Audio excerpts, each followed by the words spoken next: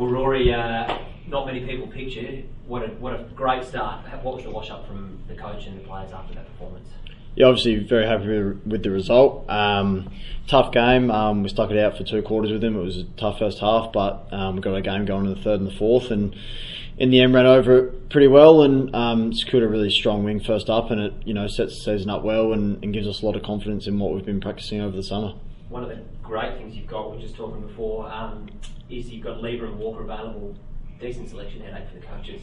Yeah, tough position for them to be in. Obviously, Tex is precautionary last week just to make sure he's 100% right, so I think he's ready to go this week. And Lever got his first game back and by all reports played well and got through it unscathed. So tough in the selection committee this week with how well everyone played this week. So I'll leave that to them.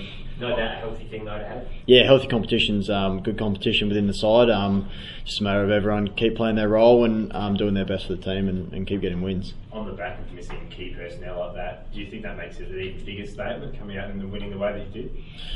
Yeah, obviously Tex going down late is a staple part of our team and gives us that marking option up forward and obviously really dangerous, but just shows that we've got the depth there. We've got a lot of players that can roll through the half forward and the mid, and we had heaps of individual goal kickers, so it was good for them to hit the scoreboard and makes us look really dangerous up there and hard to match up on. So yeah, it was really encouraging. And for yourself personally, we were just obviously discussing it. Saw a lot of the footy. You must be delighted with your own start for the season.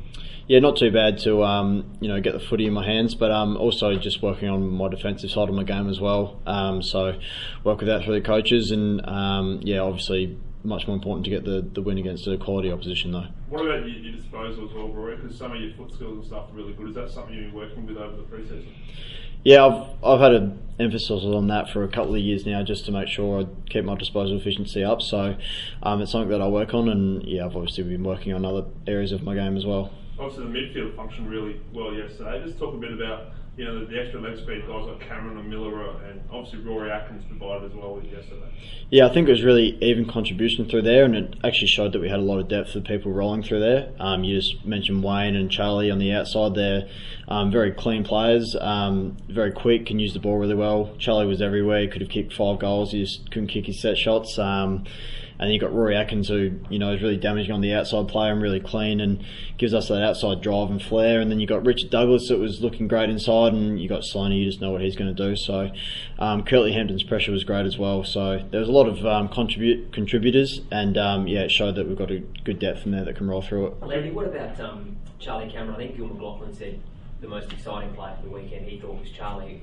How good can he be, do you think?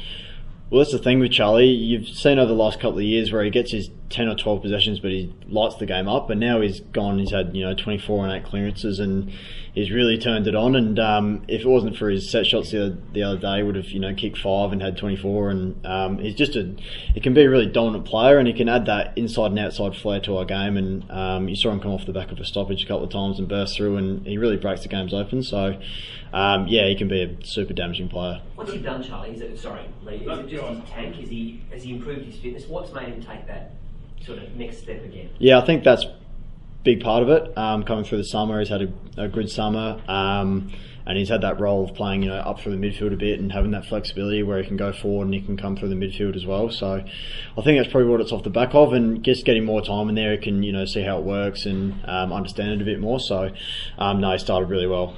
Is it a personality thing too, that he feels a lot more comfortable now, speaks a lot more? Yeah, I think that's it too, especially when you sort of go on the midfield and you don't know what exactly is going on. I think you worry a bit more about, am I in the right spot? Am I doing this right? Am I, setting up correctly? But now he's sort of just going there, he's playing, he knows what he's doing. He's a lot fitter, he can cover the ground better, and he's got a lot of confidence in himself, and it shows that he can, go out there and rip a game apart. How's Mitch?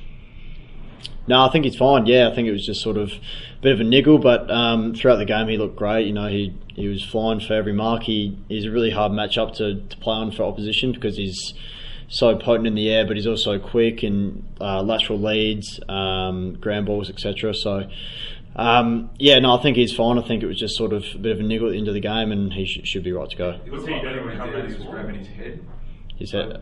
So Troy went past and clipped him, and he grabbed his head. So Was there more of a concern that it was his foot or that it was his knock to the head? I'm not actually 100% sure on that. I think it was. I saw ice on him at the end of the game, but I think that was just precautionary. So he was all right after. Yeah, he was fine. Yeah, Was he at recovery? You guys had a recovery session this morning? Yeah, we had a recovery. Yeah, he was there. He was fine. Yeah, so.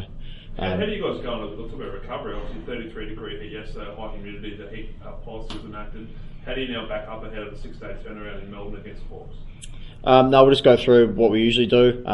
Each player knows what they have to do personally for a game, and the PPT staff will go through our protocol and what we do. But it doesn't have an effect on us. We've been training that for a while now. We'll go through our training this week and prepare the best we can this week. So I don't think it would be an issue. Did you lose any weight yesterday, or a few kilos after yesterday's game? Oh, mate, I was sweating like nothing else. It was right there. It was humid as anything, but. No, they'd speak to us about hydration and what we're going to put back into our bodies and make sure we get the right, nutrition after the games too. So I think all the players are aware of that. Did you see Eddie when he landed awkwardly early on in the game? Were you near that at all? No, I was other end of the ground. Have you seen the vision of it? No, I haven't. No. So he goes for the mark, lands awkwardly, and straight away the ball's still in play. And Phil Davis goes over and instantly goes to check on him to make sure he's all right. It's not something you normally see in a game of footy where everyone's so focused on winning and losing, but to see that sort of gesture of sportsmanship, I know Phil's obviously an old crow, but it's pretty good to see that sort of stuff. It is, it's good sportsmanship, and I know Phil personally as well. He's just a really nice guy, really caring. So, as you said, you don't usually see that on the footy field, especially from the opposition. So, it was a great gesture for Phil to do that. Hawthorn's obviously smarting after a pretty big upset loss on the weekend. Does that make them an even more dangerous opposition heading into this weekend?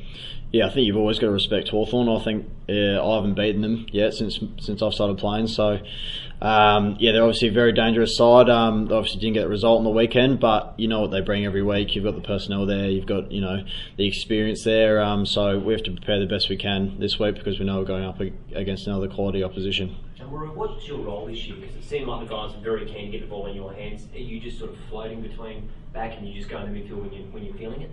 Yeah, so I obviously played a bit through the midfield in the JLT series. It's more about position flexibility between, I was switching with Richard Douglas through the JLT series, and I played predominantly half back on the weekend, but it would probably be a bit of a mix of both. The podcast Faith on Trial looks into Hillsong, both in Australia and the US, and takes both the listener and hosts on unexpected twists and turns in the story of Brian Houston and the Singing Preachers. There are 2 incidents involving Pastor Brian. The Australian journalists uncovered a litany of alleged criminal behavior in the megachurch. Financial gifts were being given to the leaders of the church. Listen to Faith on Trial Hillsong ad-free on Crimex Plus on Apple Podcasts today or wherever you get your podcasts.